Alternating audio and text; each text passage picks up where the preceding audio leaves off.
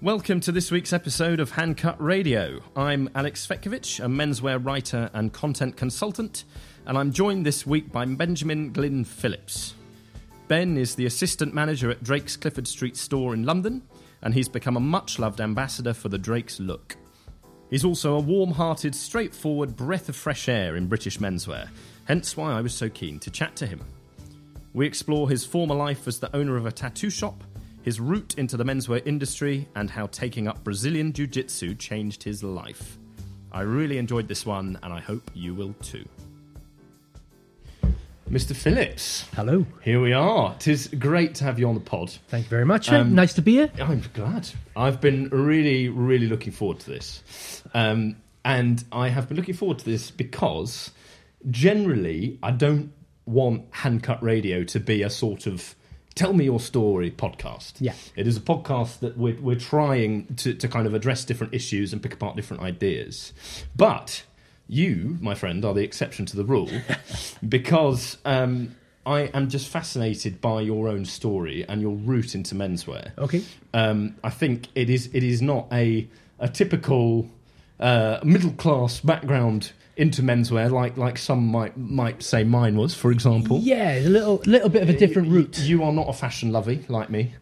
You're my favourite fashion lovey. Oh, bless you. So I want to just unpick why menswear is a passion for you, how you got to this point, what makes you tick, really. Yeah, of course. So the question is, where do we start?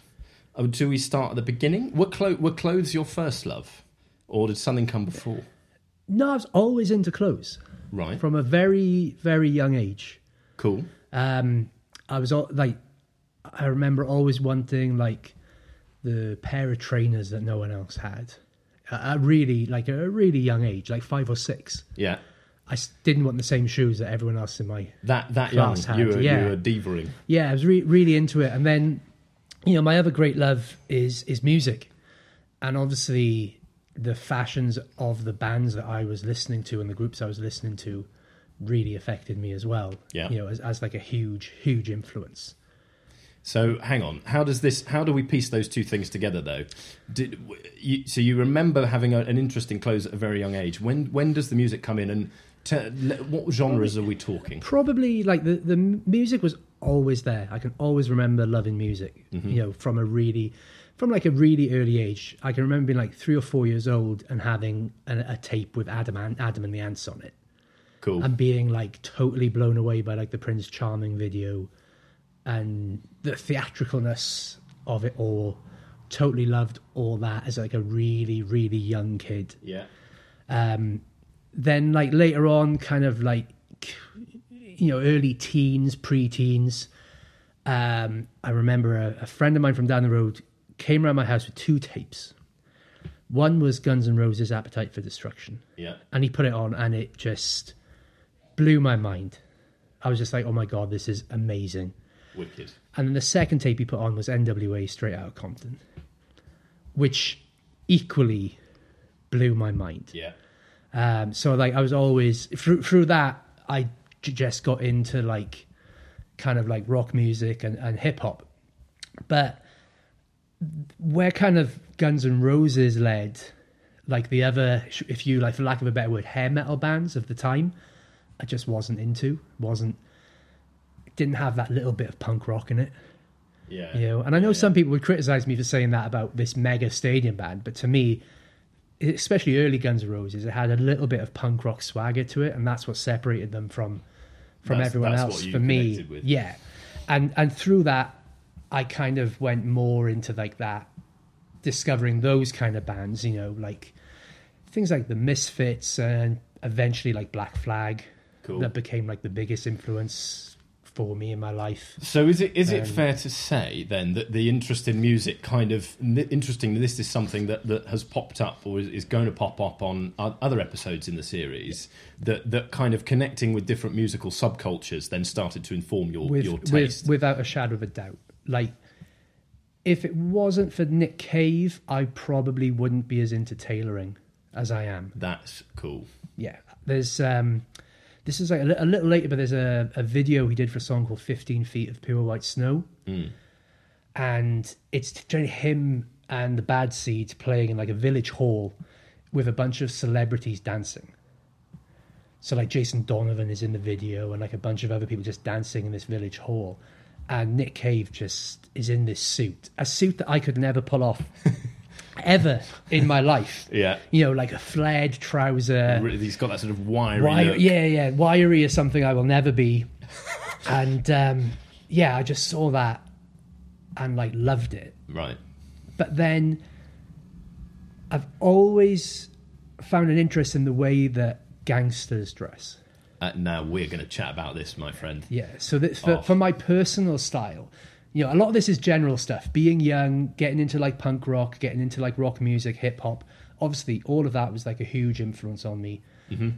But when we come to what we're here to talk about, really like tailoring and classic menswear, for me, I've always looked to, shall we say, the more shadier side of the side. I've always, you know, kind of appreciated that style, not ever wanting to glorify what those people did or who they are. I'm not into any of that side of the business, but just on how they looked. It's so interesting that you say that, because again, we must be very careful not to glamorize these things, as you say. And there is this eternal question in menswear as to whether we should hold up the Duke of Windsor, for example, as a style icon, or condemn him to the pages of history because of some of his political associations during the Second World War. So things like that are pertinent. But I too, as a kid growing up, was super into the idea of a suit being a power suit. Yeah. And it was inevitably with gangsters that you kind of look back to the 20s and the 30s and the history of the suit. That's where it begins. Yeah. And for me, it's like seeing those early photos of like the Kray twins, and just thinking, I want to look like that. Yeah, I don't want to do anything they did. I don't want to think like them, but I like the clothes. I like people. I don't want to hurt anyone. I don't want to. You know, I'm an honest man. I don't want to steal from anyone. Yeah. You know, but so that just the imagery. That just looked amazing. There's I've been talking to so many people about this. There's this amazing photo that the Rake posted ages ago of Lucky Luciano and his guys walking through the streets of Sicily.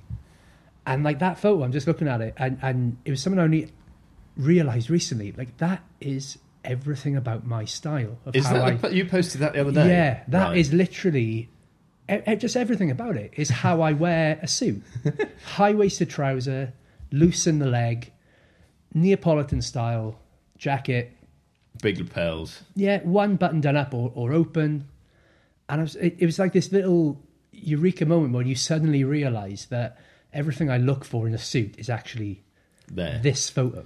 So how do we get from 5-year-old wanting different trainers to everyone else? Yeah. To that point in your kind of style history? Well, I think it's like an evolution, really. Obviously, like I said, like punk rock, hip hop, skateboarding, hardcore were all like massive influences on me.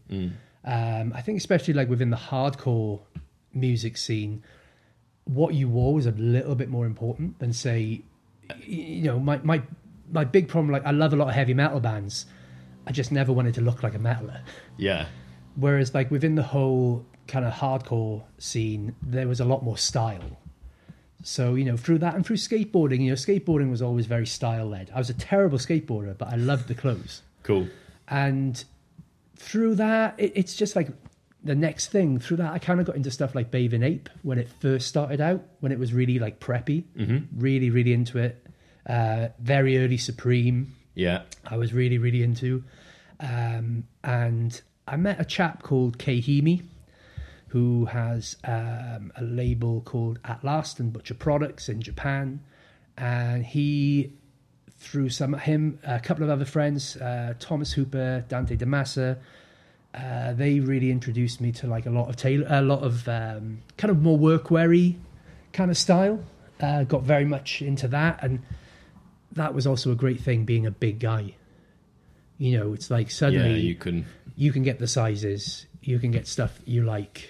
You know, it's not easy being a big man and liking clothes. No, always. It's not. It's a pain. You know? But when you're into like Carhartt or Ben Davis, you know, and even like some of the Japanese brands, you know, like Samurai and like K-Stuff At Last, they make bigger size pieces.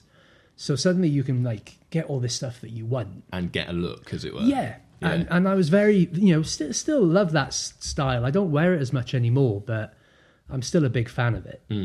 My wife was very happy recently that I got rid of all my Free and Easies and all my old Japanese denim magazines because they were taking up too much room. So, but I was heavily into that. And, through that, like I said, through things like seeing Nick Cave, things like that, I'd somewhat always wanted, for a long time, I've wanted to wear tailoring more, but I'd never really got the opportunity to do so until kind of moving back up to London and working for Drake's. Right. But you again, as you've just alluded to, you did not begin your kind of career in menswear until relatively recently. Yeah. Back home in Swansea, yes, you had a tattoo parlour. I did. I was a co-owner of a tattoo shop called Swansea Tattoo Company. Cool. Yeah. Now, the love of tattooing then is another fascinating thing to me. Another love of yours. Yeah. It's something that's been a big part of my life. Cool. Yes. Was that the kind of first love immediately out of school? How did that come about? Again, it comes back to being... I remember being really, really young. Again, we're going back to like 3-4 years old, something along those lines. And I'm not sure if it was like one of the Queen's Jubilees or something along those lines. There was a procession through Swansea, and it was led by bikers. So the first thing I saw was all these gnarly-looking guys on their Harleys driving through town. And I can just remember like being really young and going, I want to look like that. That's it. I want a motorbike. I want to look like these guys. My elder brother had a much smaller motorbike, so I already thought motorbikes were really cool. But I saw these guys and they were in their cut-offs and like they had all these tattoos. And I was just like, I want to look like that. But the only thing that really stuck with that in growing older was, I want to get heavily tattooed. But I didn't start till I was about 23, 24. Had to wait for my dad to die. Right. Because it wouldn't have been worth the argument. So,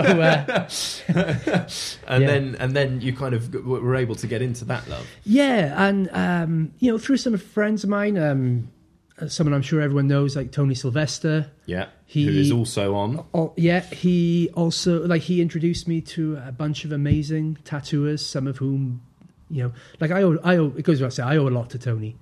And he introduced me to someone who's become one of my closest friends, Thomas Hooper, who at that time was just starting to get a name for himself in that industry. Like now he's considered as one of the best guys in the world. He's amazing. His talent is unbelievable. But he was on the up. He introduced me to a lot of people. I started working in that industry. I worked for a chap called Dante De Massa selling tattoo machines.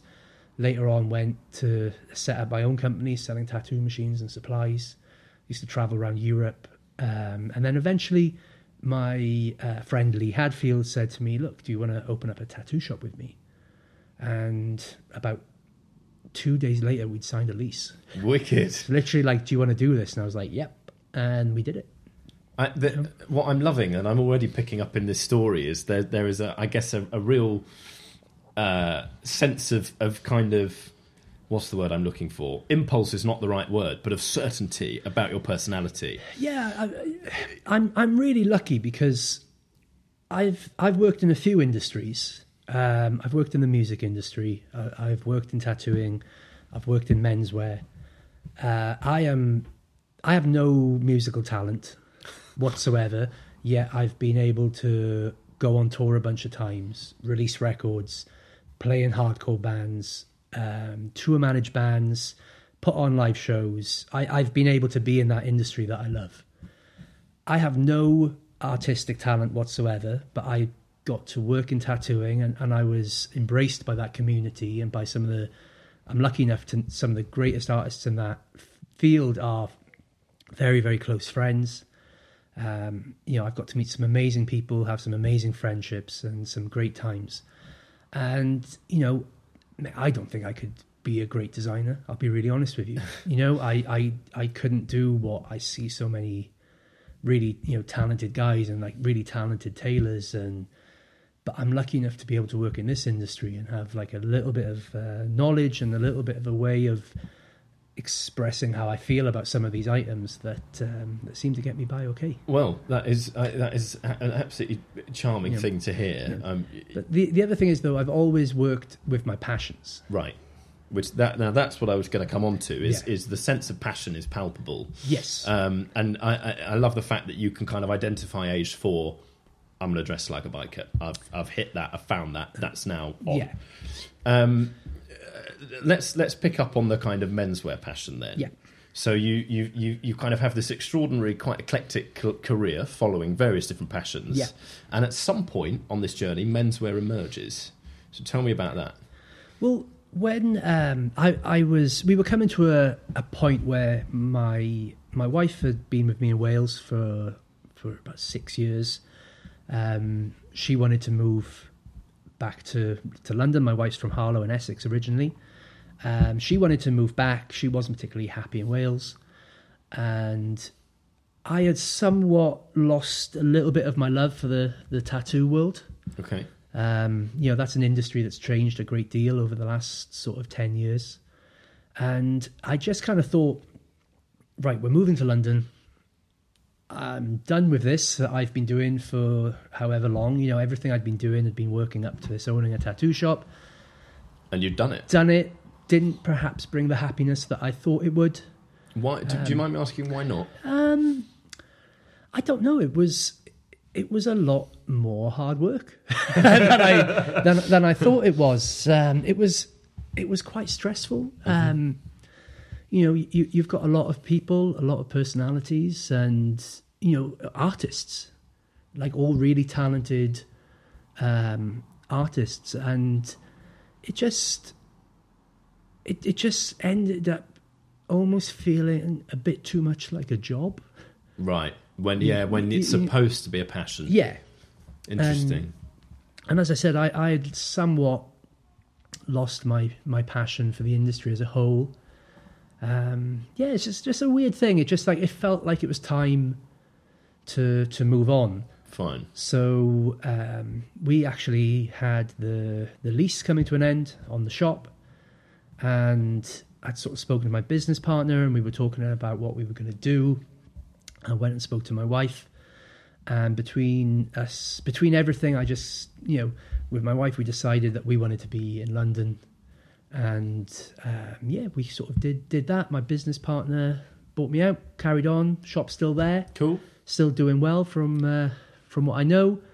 And it's just like it's a close of a chapter. And then it was like, right, what am I going to do now? Just before we move into menswear, just because I'm really interested to learn a bit more about this. What was it about tattooing that you was? Why did it become a passion? Is what I'm trying to ask. What was the sense of enjoyment that you got from it initially? I didn't enjoy any of it. It really hurts. Oh, right. It's like anyone who says it doesn't is just either wrong in the head or lying. Right. I hated actually getting tattooed. I loved having the tattoo. Fine. I love everything I have. But a lot of it was based on friendship. That's cool. A lot of the tattoos I've got, in fact, the majority are from people who are friends.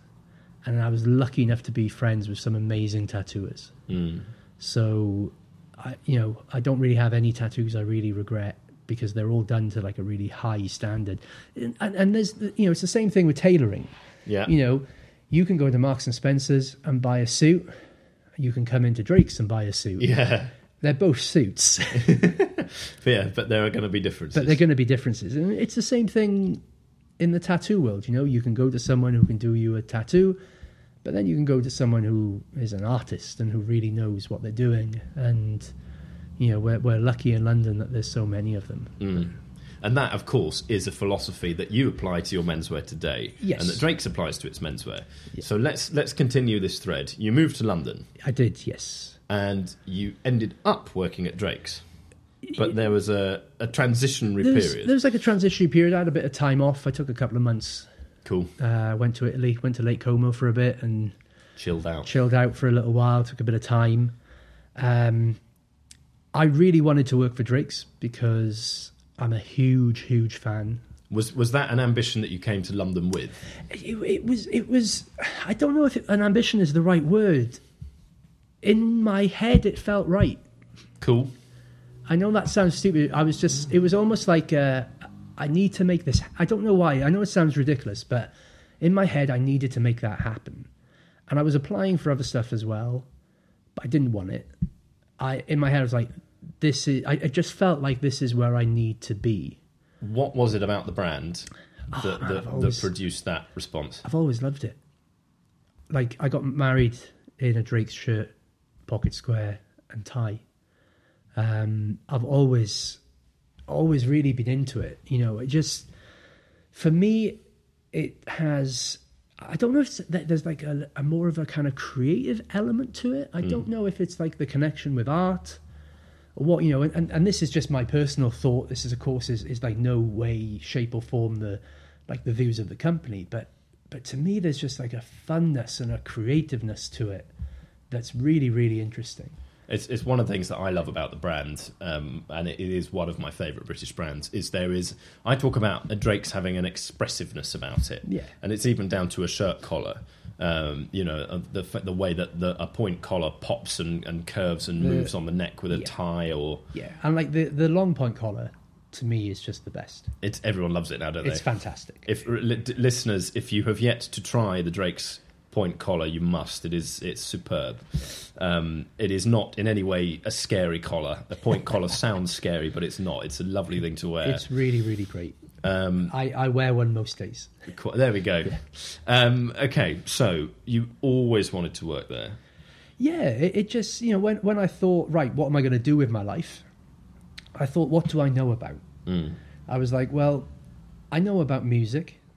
But let's be honest, it's very hard to make money in music these days. And money isn't everything, but you need to make a living. Yeah. I was like, I know a bit about tattooing, but I've kind of done that, closed that chapter. I do a lot of Brazilian jiu-jitsu. Yeah. But I'm by no means good enough to make a living from it or to make any money out of it. So I was like, what else do I know about? Well, I know about clothing. I had worked in menswear some time before. I'd kind of worked in like a lot of vintage shops and things like that. Worked in a vintage store in Hobos on and off for many years. Cool. A vintage shop called Hobos in Swansea. Yeah. I worked at Duffer St George for a little while back in my first stint in London that lasted about 6 months before I went back to the valleys with my tail between my legs. Learning experience, though. Yeah, definitely. But I want to know how you made it happen, though. How did you get to Drake's? How did it happen? So I applied for a job. I got interviewed. I got through to the last couple of people, but eventually the job went to somebody who had a bit more tailoring experience than myself. Right. I kept in touch, with Chris, who's like our sales director, and I just messaged him and I was just like, hey man, I really want this. I was like, can you give me any tips on things I can improve on? And we just had like a dialogue between ourselves. Like, he was like really nice and gave a lot of his time to me. And then a friend of mine, Ethan, who I'm sure we're all familiar with. Yes, precisely. The lovely Mr. Newton has come up on this podcast a couple of times. Yes. So I was chatting to him about it, and he said, you need to meet Mike. He said, let me drop Mike an email. The two of you have got to meet. And this is Michael Hill, the creative director of Drake's. Yes. So I think Ethan emailed Mike and said, look, my friend Ben's moving to London. I really feel the two of you should meet. And I met up with Mike, and I feel we got on really well. Like he's just someone I really respect a huge amount. Being someone who's predominantly been self-employed most of his life, I couldn't ask for like nicer people to work for. And I feel we have a lot of the same values. I know within the company, Drake's do a lot of things that are not based on finance. Yeah. Drake's do a lot of things because making a good product is what's most important. Yeah. And everything else is secondary. And I really respect that. And I really, in any business I've done in the past, I've always tried to do the same. Like, never make money your main goal. Make doing something good your main goal. And then the money will come. That's always been my philosophy. And I feel, that Mike and Drake's do things very much the same way.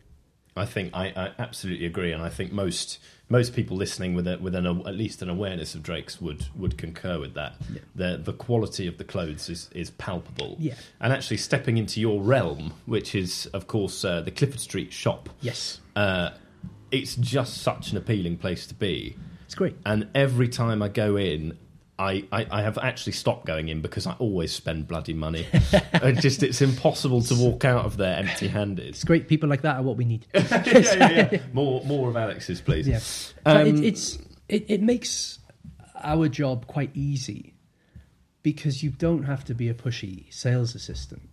Like, I don't have to give anyone a hard sell. I have to get you a size. I have to maybe explain to you why it is this way.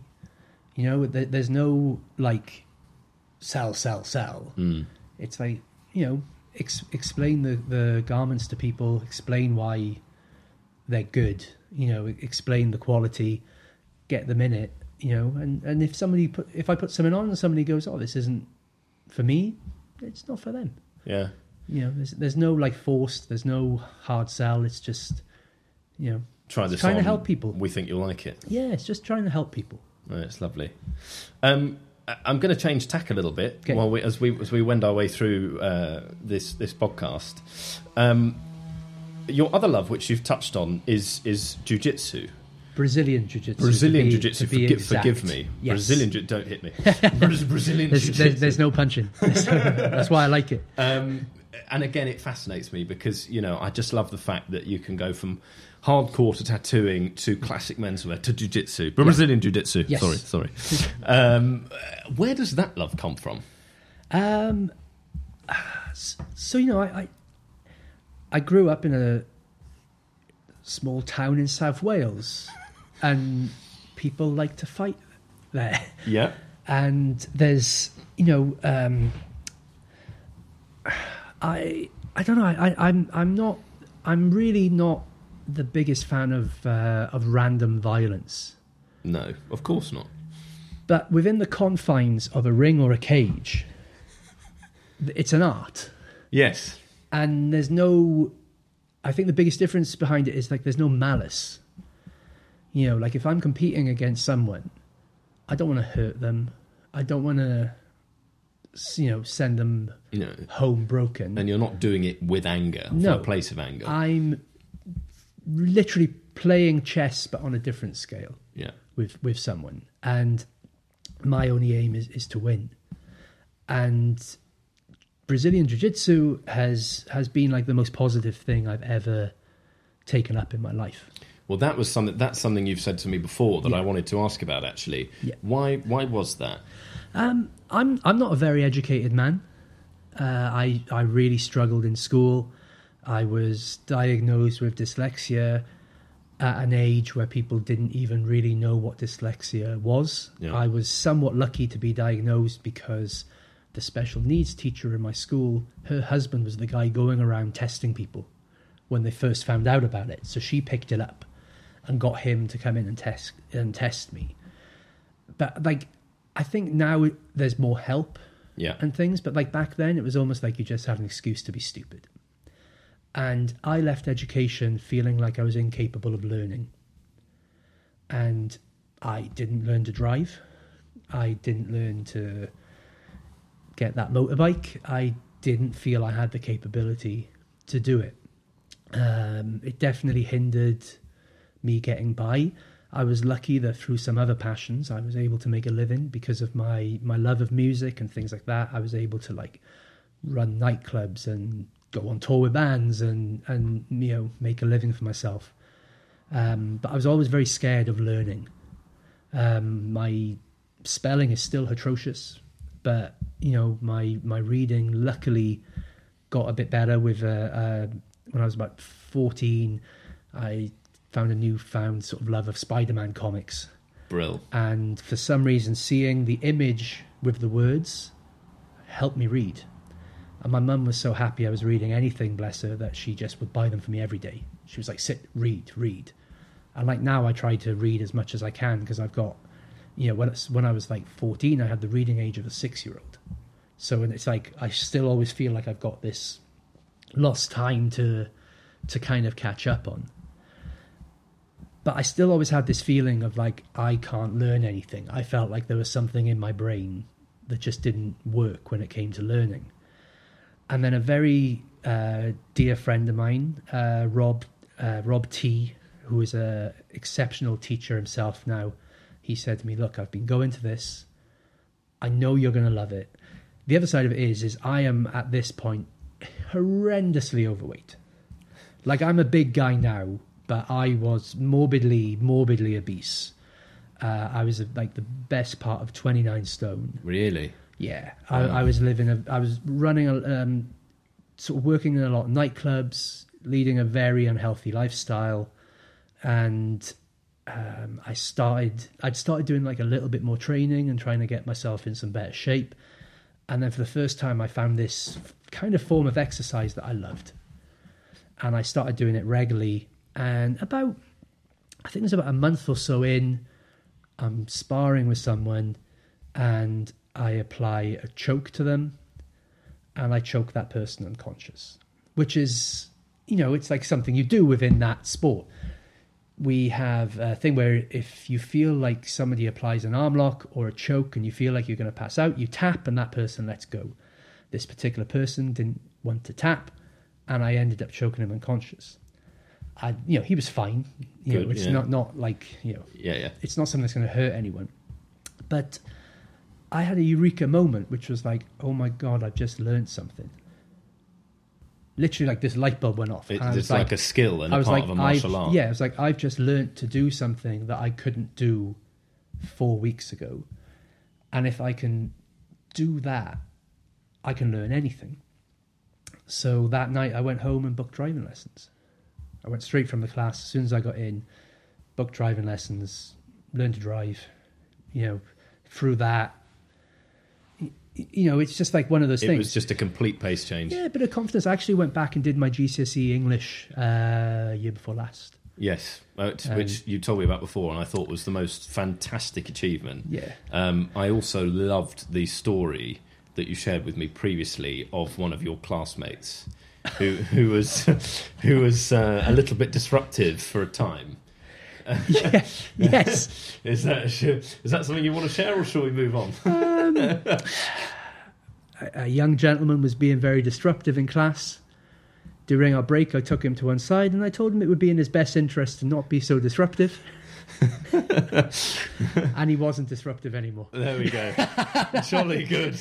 That's the edited story. Yeah, no, that's good. But I think... But I think he got a better grade for it as well. Yeah, it was a good thing. Yeah. A good thing all round.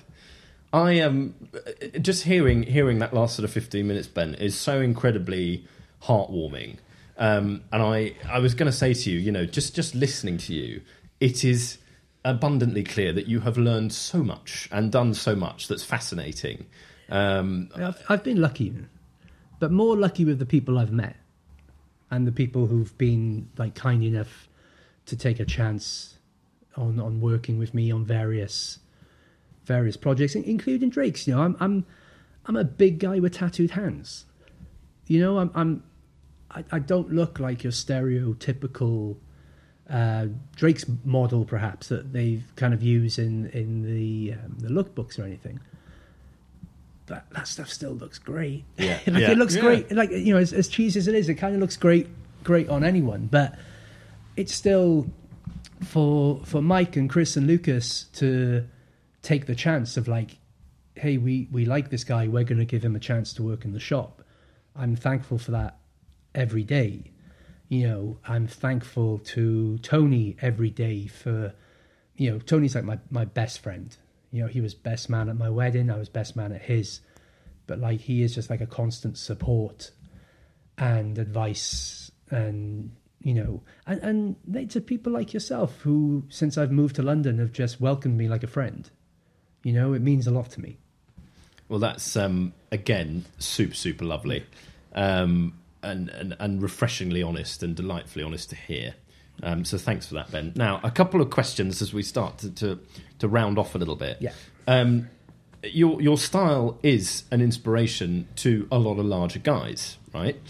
What would you say to a larger gentleman who's afraid of getting into clothes or trying new things? Just buy the right size, please. Please don't buy something tight. Like it's my biggest frustration that I personally have when bigger guys come in and I'm helping them dress and they want to wear a smaller size because they feel wearing a smaller size will make them smaller. It won't. It makes you bigger. Yeah. You know, buy something that's comfortable. Do not buy tight trousers. Just, you'll end up looking like a baby sham glass. You know, just get a wider leg. Bigger men, we need room at our thighs. And I you know, just saying you're a bigger man, like there's bigger guys who are big for different reasons in different shapes. My excess weight, which I'm trying very hard to get rid of at the gym at the moment, it's kind of like the bottom of my belly is where I hold most of my weight. So I want a clean trouser. So I wear a very loose, high-waisted trouser with braces because it gives me that straighter silhouette. I wear relatively loose trousers all the way through the leg because, again, it gives me that straight silhouette. It's not going sort of straight up in a almost V shape to what I consider my worst part that I want to hide. Yeah, it flatters. Yes. And it's, you know, it's the same thing with jackets. It's like I like to wear a very, very comfortable jacket. I don't want a jacket that's tight. No. Yeah. Well, I think, again, that's just good advice for everyone, isn't it? Yeah.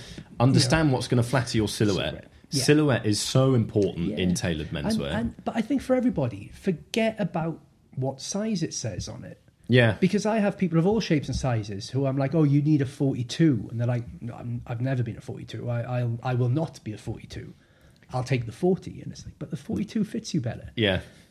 You know, we're all making things in different places. We've all got different, you know, there's no like universal measurement. If you took the same block to 20 different factories, you'll get 20 different jackets. Yeah. And also, if you're walking through the doors of a brand's shop, you've walked in there and implicitly that says you trust the brand. Yes. You've found something that you like. Yeah. So just trust that the guys in there who are absolutely fabulous authorities on the stuff like you are going to steer you in the right direction. Don't fight the experts. I honestly think the team that we have in Clifford Street are so amazing. Like all the guys there at the moment are so good and so knowledgeable. And, you know, we know our stuff. You know, and especially with our own body types. You know, if a big guy comes in, I know the problems you've had. I've had them myself. You know, the other guys in the store, you know, like Dom and Lucas are kind of very athletic, but both very tall. You know, they know those problems as well. When people are coming in and being like, "Oh, I always find jackets too short."